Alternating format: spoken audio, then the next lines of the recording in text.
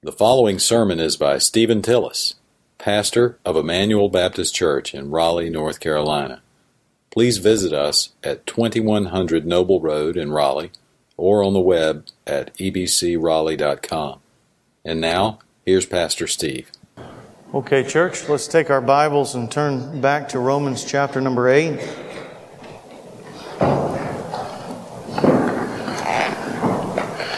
Just want to thank David Smith for helping to lead us in worship today. Brothers and sisters, over the next week or so, you want to encourage him, speak to him, and wish him well. He'll be heading out in a couple of weeks, I believe, for 9 months, going to multiple countries, sharing the gospel and being a part of the work of the Lord. And he's going to be helping to lead worship on that trip. So it's a good practice for him today. And we always need to be thankful for the young men and the young women that the Lord gives us here at the church, that we can invest in their lives, that they would trust in the gospel, as he said, and believe on him, and then grow to help others, whether that be through the preaching of the Word, the corporate leading of worship, or whatever avenue of service. We want to be thankful for those that God gives us. Romans chapter number 8. A little bit of a different sermon today. We're going to kind of close our time in August. We've been speaking about our prayer lives, and so today we just want to maybe walk down. I'm going to do a little bit more teaching than preaching today, but Romans 8, verse 18 through 39, we're going to try and look at having some confidence in our prayer lives, and just seeing what the Scripture has to say to us about that. And so we want to do that. And this portion of Scripture, there's really no way to cover all of this in just one sermon. So I had said on social media earlier today, at lunchtime after the service is over, probably just going to get me a little something to eat. I was going to go to Arby's and get a beef and cheddar, but I remember there's some leftover lasagna from last Saturday night. And you may be thinking that's a long time to hold lasagna. Buddy, you can nuke the germs off of anything in the microwave. Can I get an amen from a man in here? That's right. You can nuke it off of there.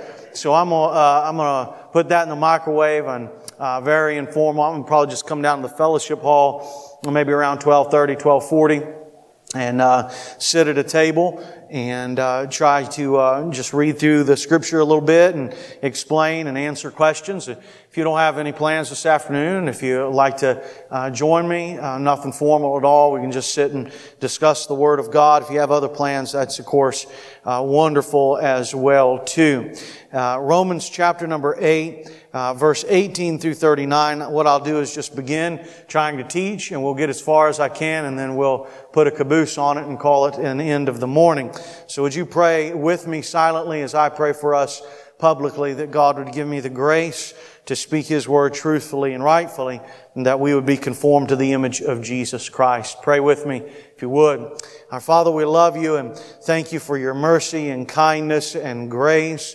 Thank You for a beautiful day to be able to come to our Sunday school time and study the Word of God and fellowship, and then, Lord, to come into a corporate worship service where we can sing and pray and give and fellowship and study around Your Word. Our Father, we are privileged people. We thank You so much for all that You have given us. I pray that in the next few minutes that You would help me to think clearly and concisely, Lord. I pray that You would open Your Word to us, and that we would be more like Jesus when we leave than when we came. I pray that if there's one here that doesn't know Christ Jesus, that they would come to faith in Him today. And I pray for those that are struggling in multiple areas of their lives, that they would find healing and mercy here today. For it's in Your name that we do pray. Amen.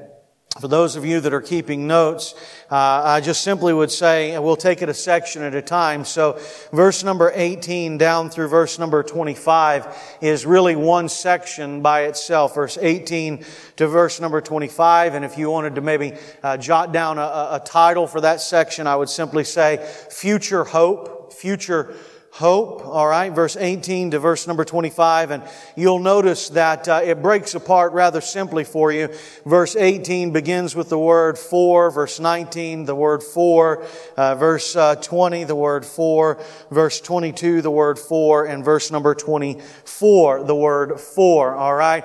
And whenever you see this word for in the New Testament, probably 8 or 9 out of 10 times, it's giving you a reasoning, an argument. It's telling you this is why this is the case. And so you can simply see that those verses really outline this first little section for us, verse 18 to verse number 25. And so you follow along. I'll read it and I'll explain it as we go, one verse at a time. Verse number 18 reads this way: "For I consider that the sufferings of this present time are not worthy to be compared with the glory that is to be revealed to us." I'll just read down to verse 25 and then come back. "For the anxious longing of the creation waits eagerly for the revealing of the sons of God. For the creation was subjected to futility." Well, that didn't happen willingly, but because of Him who subjected it, in hope that the creation itself, notice these two things, also will be set free from its slavery to corruption and then into the freedom of the glory of the children of God. For we know that the whole creation groans and it suffers the pains of childbirth together until now. And not only this, but this is something else. Also that we ourselves, having the first fruits of the Spirit, even we ourselves groan. See, just like the creation, within ourselves, waiting eagerly, just like the creation, for our adoption as sons. And what is that? It is the redemption of our body. For in hope we have been saved. But notice that hope that is seen, that's not really hope. For who hopes for what he has already seen? But if we hope for what we do not see, with perseverance, we wait eagerly for it.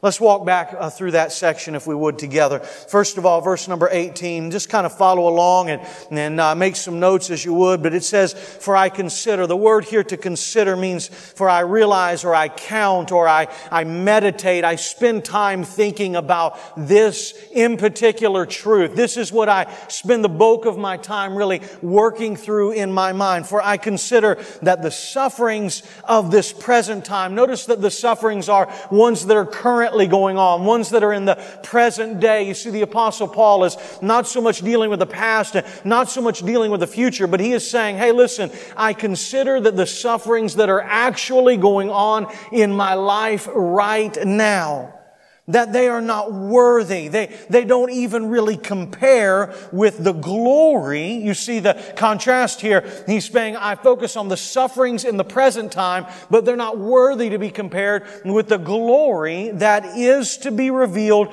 to us in the future. You see what he's comparing here is present suffering with future glory. The problems and the pains and the suffering and the heartache and the disappointment and everything that is going on in our lives currently as believers. And the Apostle Paul says, I think about everything that is happening right now in my life, in my church, in my work, with my family, all of the things that put strain and problem in my life. I really think about them, but I think about them in light of the glory of God that one day will be revealed in you and me who believe in Jesus Christ. Amen?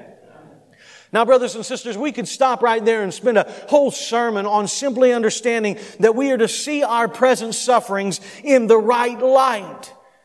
We are not meant simply to just get caught in a rut or in a hole and look at our situation, but we are to see our pain. We are to see our suffering. We are to see the things that we are going through, but we are not to remain there. We are to lift our eyes up and look to the future and say, one day God will make all of these things right. One day God will take away all of the suffering. God will take away all of the pain. God will take away all of the sin. One day God will make all things right. And this is what the Apostle Paul says. I want you to consider that. The sufferings of this present time, they do not even compare with what God has in store for those who believe in Him. And I just want to pause for a moment. I want the believers in this room to internalize that verse and work through that, because I know that that's difficult, but it's Scripture. Sometimes our problems, sometimes our pain is so large in our eyes that we get caught up in the middle of everything that's going on there, and we cannot see the forest for the trees. We cannot seem to get out and above. But the Apostle Paul is picking you up and lifting you above the problems of your life. And he's saying, dear brother, dear sister, I want you to consider and to think and to count and to meditate on this truth, that no matter what you're facing now, one day God will make it all right. And then look at verse number 19. Look at the little playful irony that's going on here. For the anxious longing of the creation waits eagerly. Right? Is it the creation that's waiting eagerly, or is it the anxious longing of creation that waits eagerly? You see what he's saying here is it's as if the creation and the world that is around you is biting its nails down to the nub. You ever think about that? All of the trees, all of the bushes, and all of the grass, and all of the seas, and all of the oceans, and all of the stars, everything out there is biting its nails down to the nub, saying, what is going to happen? Because the world is unsettled. Creation is unsettled. Brothers and sisters, we're just dealing with a massive hurricane out in Texas that's going to drop 40 inches of rain in Houston and destroy the lives of thousands of people. The earth is groaning. And what just happened in Nepal and all of the flooding and what happened here last year, still families in our own church are trying to deal with the repercussions and ramifications from all of the flooding and the problems that was caused. Creation is waiting eagerly and anxiously. And look what it says. For the anxious longing of the creation. What is creation doing? It is waiting eagerly. And what is it waiting eagerly? Looking here at the repeated word. For the revealing. Did you notice that in verse number 18? The end of verse number 18, it says it's not to be compared with the glory that is to be revealed in us. And so what is it in verse number 19 that the creation is waiting for? It is waiting for the glory of God to be revealed in the sons and the daughters of God Himself. Simply put, or I shouldn't say that because I think the Apostle Paul simply put it, but maybe just to reword it, I want you to know that every tree and every bush and every ocean is longingly and anxiously waiting for you and for me to be conformed to the image of Jesus Christ. And one day, when we are put back into the way that it was in the Garden of Eden, and far beyond that, when Christ lives in us to the fully flourishing world around us, creation will be everything that it was intended to be. And until the day that God's people are fully conformed to the image of Christ, the earth will still be groaning and waiting eagerly for it. Look at verse number 20. It tells you some more about creation. For the creation was subjected or put under to futility. It simply, and then it says here, it tells you about creation. For the creation was subjected to futility, but not because it did anything wrong, not willingly, but because of Him who subjected it. So what's going on in verse number 20? It's saying here that when Adam and Eve sinned in the Garden of Eden, it was not the creation that sinned, but it was humanity that sinned. God created a perfect world and a perfect life, and everything was right and good and holy until we screwed it up. And creation was subjected to this futility just like us, but not willingly. But look at what it says. God is working even in the fall. But because of Him who subjected it, and notice this, God subjected the creation to futility because of our sin, but He did so in hope. Now, can I just ask you to pause for a second and think about this? Have you ever thought for a moment that God hopes? God hopes that some things will happen, just like you do. Now you say, Steve, why would you make me think about God hoping? Because I want you to have a correct understanding of biblical hope. You see, when I said that, that kind of scared you a little bit because the way you think about hope is, man, I wish and I'm going to wring my hands and man, if the lottery works out just right, it'll happen. I hope that that works out. That's not what biblical hope is. Biblical hope is a well-founded, well-grounded expectation of the future. A biblical hope is saying, I know that that's going to happen in the future, therefore I just wait for it to come. I'm longingly and expectingly looking for that to happen. God hopes, and so should you. Look what it says. God subjected the creation to this futility in hope. Notice that the creation itself also, that is alongside, will be set free from its slavery to corruption. But not only from the negative standpoint for creation being set free from the slavery of corruption, but into the positive, into the freedom of the glory of the children of God. Let me pause for just a moment and say this. The well-being of creation hinges on the perfecting of God's people. And only Christ can make that happen. Now listen, I might be the only preacher that you ever have in your life that tells you this, so you better listen up, and you can either cast me out as being kind of wonky, or you can read your Bible and find out. Heaven is a wonderful place, amen? You're not going to live there for long. If you think you're going to spend eternity in heaven, you're wrong. God created this planet good, and God will restore this planet to perfection. That's what that's talking about. It's not some sort of ethereal world. God is saying the creation that is fallen and bruised and marred, He will restore it and set it right. And you know how He's going to do that? Through the perfecting and the total conformity of His people to the image of God. Brothers and sisters, if you think that someday you're going to be naked babies sitting on a cloud somewhere, plunking a harp out somewhere in outer space, you've got it all wrong. Did you know, had there never been a fall in the Garden of Eden, there would still be metropolises, there would still be massive buildings, there would still be architecture, there would still be creativity. God will, listen, anything in this world that you see that has some refraction of glory and goodness will one day be turned into everything that God intends it to be. So every time you go to an art museum and you see a beautiful piece of art, I'm telling you that 10,000 times beyond that, God will restore His people. Every time you look at some sort of architecture in the world and you say, look at that building, look at what it must have taken to bring all of that together. Look at the vision in somebody's mind to bring all of that together and make that happen. One day, God will do that and 10,000 times more. I say, listen, I know that we're not a bunch of tree-hugging liberals. I don't know, maybe you are. But I do want to say this.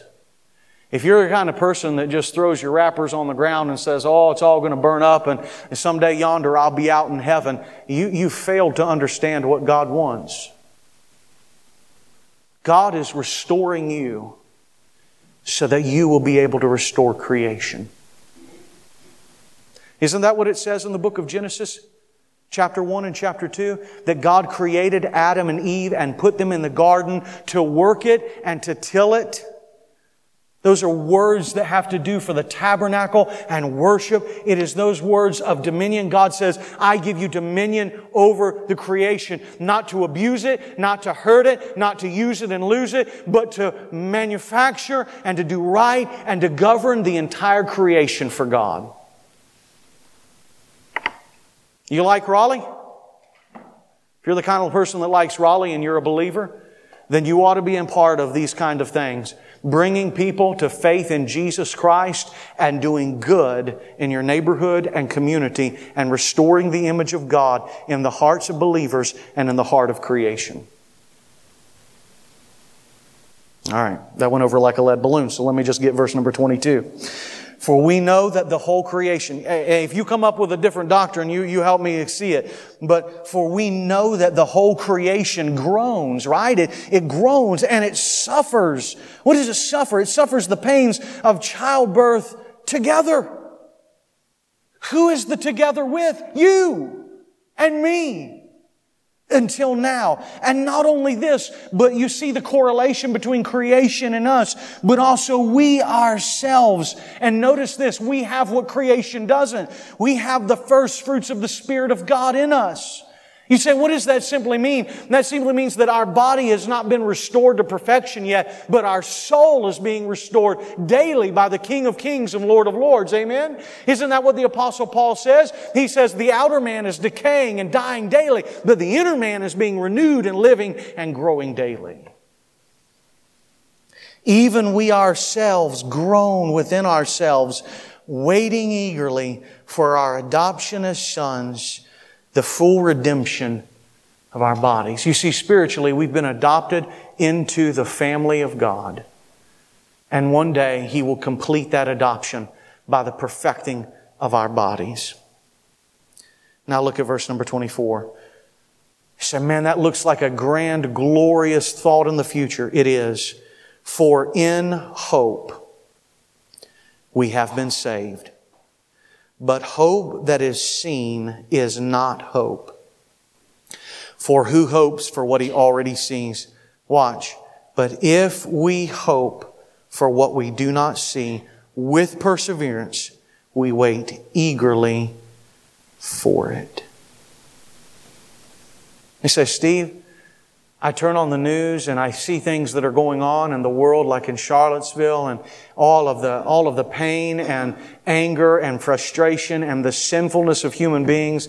I turn on the news and I see what's going on in Houston. I see these storms and I see these massive wildfires and I see these countries and nations that are building up. It looks like wars are going to break out. How in the world could creation be restored? I would simply tell you that hope that is seen is not hope at all. But I have a well-founded and a well-grounded expectation that one day God will make all of the world right and creation will be under our dominion as we are conformed to the image of God. Now let me ask you this. Are you living with that hope? Let me tell you just maybe 3 points of application, and then we'll move to the next section if we have time. You say, Steve, how in the world could there be an application for me in that? I would simply say in verse 18 to 25, this week I've just kind of mulled through my mind.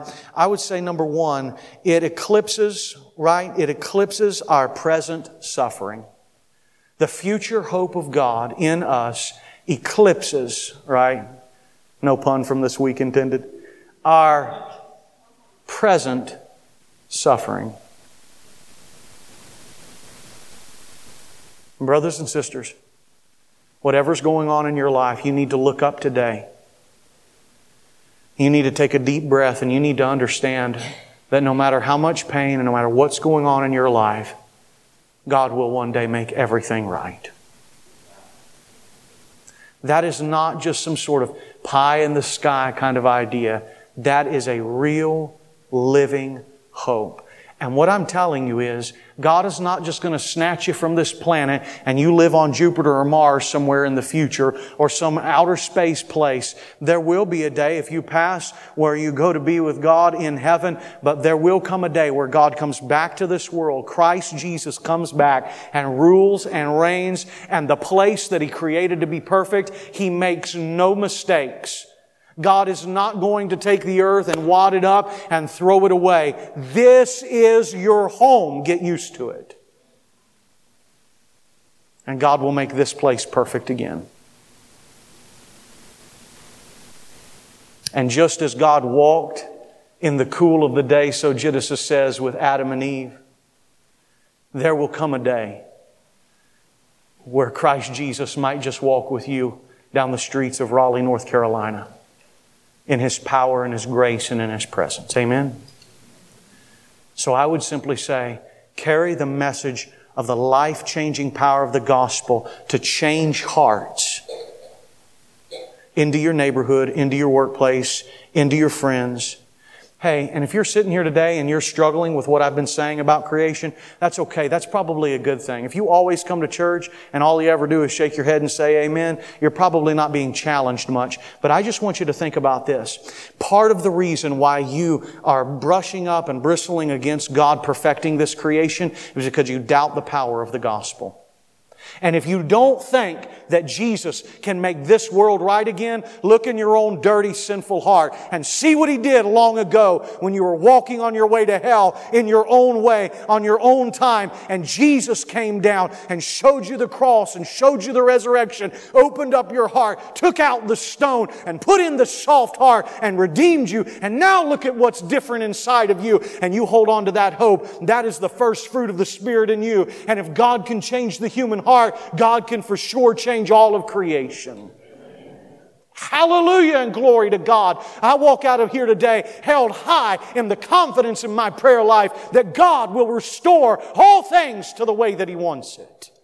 That's the kind of God that I serve. That's the kind of Christ that has saved me. That's the kind of Christ that has saved you.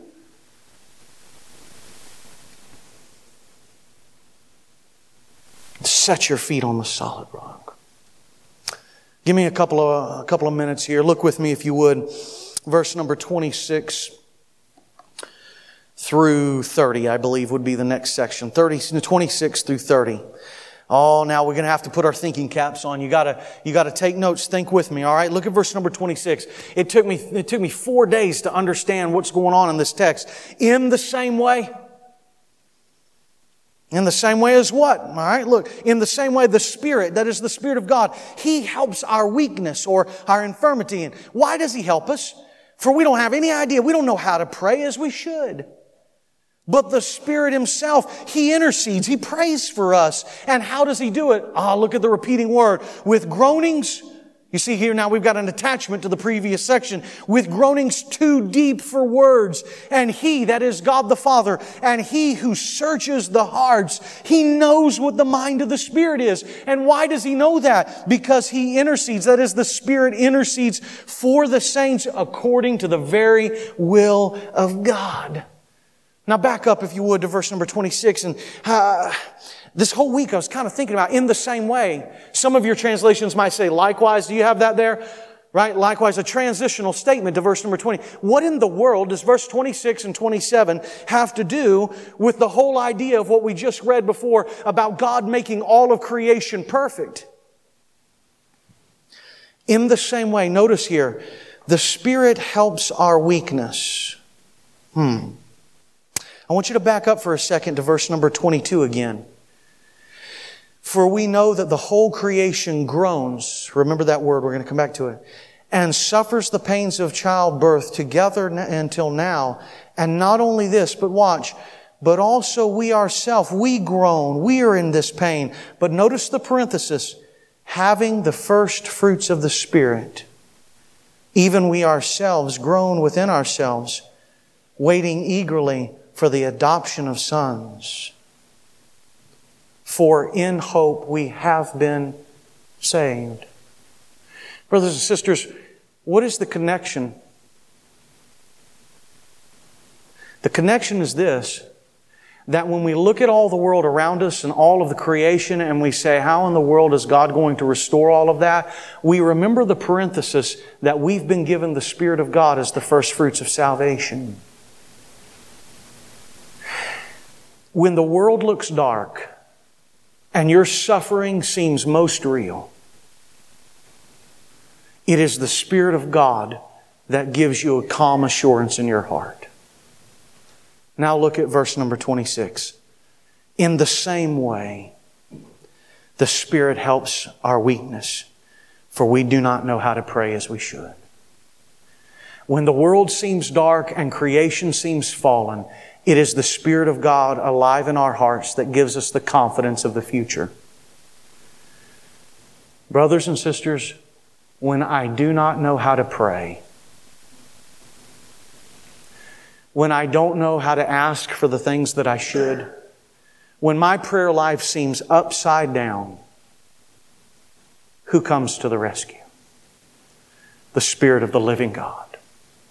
In the same way, the Spirit helps our weakness in our prayer life. In the same way that the world seems dark and creation seems distorted, but we know that God will redeem because the Spirit is our calm assurance of salvation, so the Spirit of God, when we want to pray but we don't know how to pray, when we want to pray we don't know what we should pray for, when things seem upside down and you feel like your prayers are hitting the ceiling and that nobody is hearing and nobody cares and you don't know what to do, the Spirit of God is praying on your behalf. Amen? You walk out of here with a calm assurance that God will restore all of the world and that God, through the Spirit, is praying for you in your darkest hour. And look what it says. For we know, it says verse, if we do not know how we should pray, but the Spirit is interceding. And how is He doing it? With groanings too deep for words. And then look at the Father. And He who searches the hearts, He knows what the mind of the Spirit is, because He, or the Spirit, intercedes for the saints. Look at verse number 28. You're going to notice a contrast here between 28 and 26. And we know that God causes, I'll just read down to 30. And we know that God causes all things to work together for good. Who? To who? To those who love God. To who? To those who are called according to His purpose. Verse 29, for those whom He foreknew, He also predestined to be conformed to the image of His Son. And why did He do that? So that He would be the firstborn among many brethren. And these whom He predestined, He also called. And these whom He called, He also justified. And these whom He also justified, He also glorified. Now I want you to go back to the beginning of verse number 28 and notice the contrast between 28 and 26. And this should turn your world upside down. What is it that you think that you ought to know? If anything in the world, I think I ought to know how to pray. Who knows me better than me? I'm the one that knows my own predicament. I know what I need. I know what I want. I should know how to pray. But what does verse 26 say? You don't know how to pray, so God will help you. Verse 28 comes along. What is it that I should know nothing about? The eternal majesty and character and glory and wonderful provision of God. I don't know Him, but what does the Bible tell me? I don't know how to pray, but I know God. Not because of who I am, but because of what the Bible teaches me about Him. Do you see the power in that in your prayer life? Don't be so dependent in your prayer life on your capability and what you can say and how you can articulate. And if you pray long enough and if you do this and if you say all the right things in just the right way and you have enough faith that somehow God's going to answer you. No, the Bible says that sometimes you don't even know how you should pray, but the Spirit of the living God is praying for you. What do you walk out of here knowing today? Where should your confidence be today? Not in your prayer life, but in the eternal power and majesty of the God of heaven. Amen? So look with me, and I'll take a couple of minutes on these verses. So this is what we know. We know that God causes. That is, that God is at work in everything to work together for good. Now, brothers and sisters, listen with me. You got to think with me. I know a little bit different today. Not a lot of illustrations, not a lot of stories. But you got to get this through your mind today because this will help you in your prayer life. This will give you confidence and power to pray and to see God do things with your family and with your friends and with your church and in your own soul. This is what we know, that God causes all things to work together for good. Let me finish out the verse so that we can keep going. For who? To those who love God, to those who are called according to His purpose. Hey, if you're in this room today and you love God with all your heart, soul, mind, and strength, and you've come to that by way of Jesus Christ, you can be assured that all things that are going on in your life, God will use them and work them to His glory and your good. Now pause with me for a moment and think about what that means in light of the past verses. All of the above must work for good. So that means that in verse number 18, when he says, I consider the sufferings of this present time, that means that, beloved, listen to me today. That means that if you're in this room today and you love God through faith in Christ Jesus and you've been called according to His purpose, that means that all of the sufferings of the present time, God will cause to work together for good. That means that in the rest of the verses, verse 19 through verse number 25, the distorted creation, the groaning of all of the world, the fallenness, the darkness of this world, that means that God will move into the darkness of this world and cause all of that to resound to His glory and work to the good of His people and the spread of His gospel.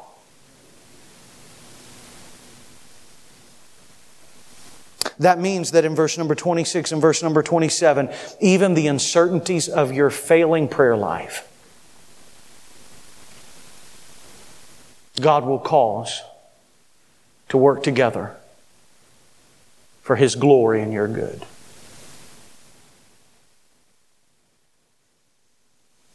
Well, let me finish this up quickly. Yeah. Look here if you would. The rest of 28. Now look, verse number 29. Many will refer to verse 29 and verse number 30 as, it's called in the Latin, the order salutis, or the order of salvation. And so we're just going to walk down through this just a little bit, and then this afternoon I'll talk a little bit about it. Look what it says here. For those whom He foreknew. Now who is it that He foreknows? Those who love God and those who are called according to His purpose. For those whom He foreknew. Now, you have to be careful with this word. You say, this is the foreknowledge of God. It means to know beforehand. And all of my brothers and sisters in here, they say, are you Calvinist or Arminian? Listen, both sides, nobody disagrees that foreknowledge means to know beforehand.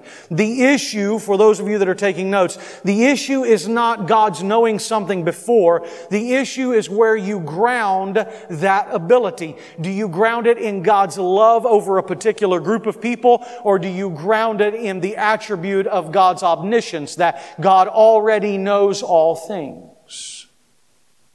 And so if you lean in here more of a Reformed perspective, you're going to understand, then rightfully so, that there are a number of scriptures in the New Testament that speak about that God knows the person, right? It doesn't say here that God knows what they would say, what they would choose, what they would do, but it says that God knew them, those people whom He foreknew. If you're on the other side and you ground this in God's omniscience, God's all-knowing, you're going to go over to Romans chapter number 11 and see that God foreknew the entire children of Israel.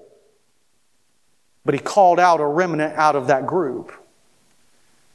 And so you would have to say, hey, now be careful that you don't just simply say that that word means whom He loved. Because otherwise you would be saying from Romans 11 that there was a group of people whom God foreordained or foreloved that did not make it into heaven. Foreknowledge. What you need to remember when you're discussing and working through this passage is that this is not the entire order of salvation. This is the order of salvation from the perspective of God down to us. Amen? Isn't that what it says? For those whom He foreknew, now look at the connection. He also predestined or predetermined. But notice here, what is the predetermining work of God? That we would become conformed to the image of His Son, so that He would be the firstborn among many brethren. Maybe I'll just pause the sermon here today and say this to you. If you're in here today and you argue or you want to fuss and fight about whether it's this or whether it's that, just remember this, that whom God called and whom God foreknew and whom God predestined, He did all of that not so that you could argue, but so that you be conformed to the image of His dear Son. And so if you find that you're the kind of person that's holding on to some particular strata of doctrine and you want to fuss and fight, but your life looks like a terrible sinner and you've got all kinds of problems in your life and you don't look like Jesus, I would say this: God's predeterminative work in your life is not so that you can argue. God's predetermined work in your life is to make you look like Jesus. So whether you're a Calvinist or an Arminian, The end goal here is that your life looks like Jesus. Amen? And maybe that might be a good place for us to close for right now. Does your life, hey, hear me, does your life look like Jesus? Here's something that would help me this week. Does your prayer life look like the prayer life of Jesus? I was convicted in my own heart. God is going to, we stand on the side of God. He's going to restore all creation and make everything right. And when I pray and I don't know what to say, the Spirit is helping me. And so for heaven's sake, for creation's sake, if God is going to do all of that through us, why do I go so long between times of prayer? If God is going to use you to restore the world, and if God prays for you and you don't know how to pray, why do you go so long between times of prayer? Why is it that it's like pulling teeth for you to come to a prayer meeting on a Wednesday night? Why is it that in your own life you find yourself that you'll read every book and do every study and talk to everybody and be on everybody's social media page, but you won't spend 1 hour in prayer? When God has given you all of this as confidence. Would you bow your heads with me and close your eyes?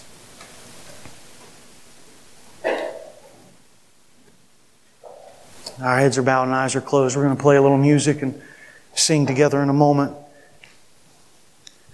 Maybe convicted in my own heart just right now, thinking out loud with you. I want to give you an opportunity to respond to that.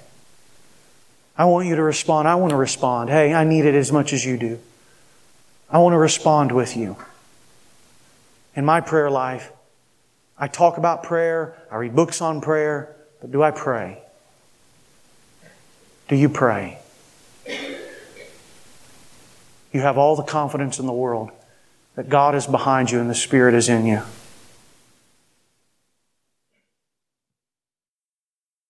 You've been listening to Stephen Tillis, pastor of Emmanuel Baptist Church in Raleigh. For more information and free access to other messages, please visit us at ebcraleigh.com.